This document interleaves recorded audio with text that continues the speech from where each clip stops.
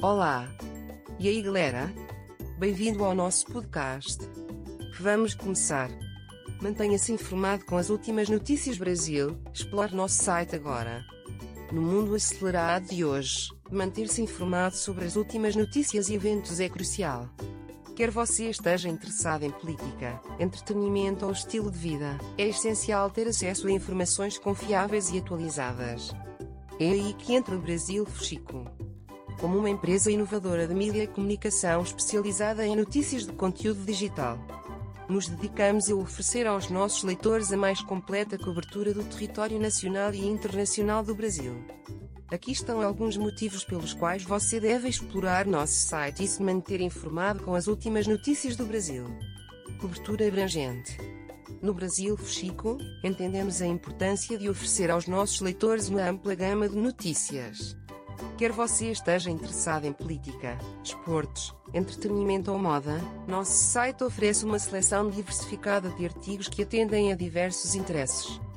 Desde as últimas notícias até análises aprofundadas, temos tudo o que você precisa.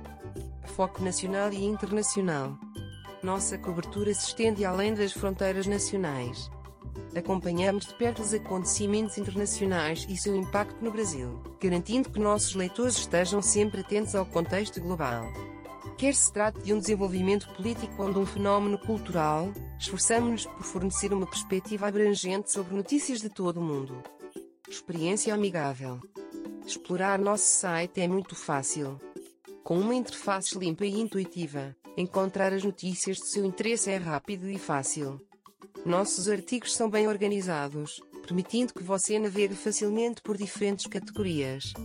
Esteja você no seu computador, tableta ou smartphone, acessar as últimas notícias Brasil nunca foi tão conveniente. Concluindo, manter-se informado com as últimas notícias Brasil é fundamental e o Brasil Fuxico está aqui para ajudar. Com nossa cobertura abrangente, foco nacional e internacional e experiência amigável, explorar nosso site é obrigatório. Não perca os últimos desenvolvimentos em política, entretenimento e estilo de vida. Visite o Brasil Fuxico hoje mesmo.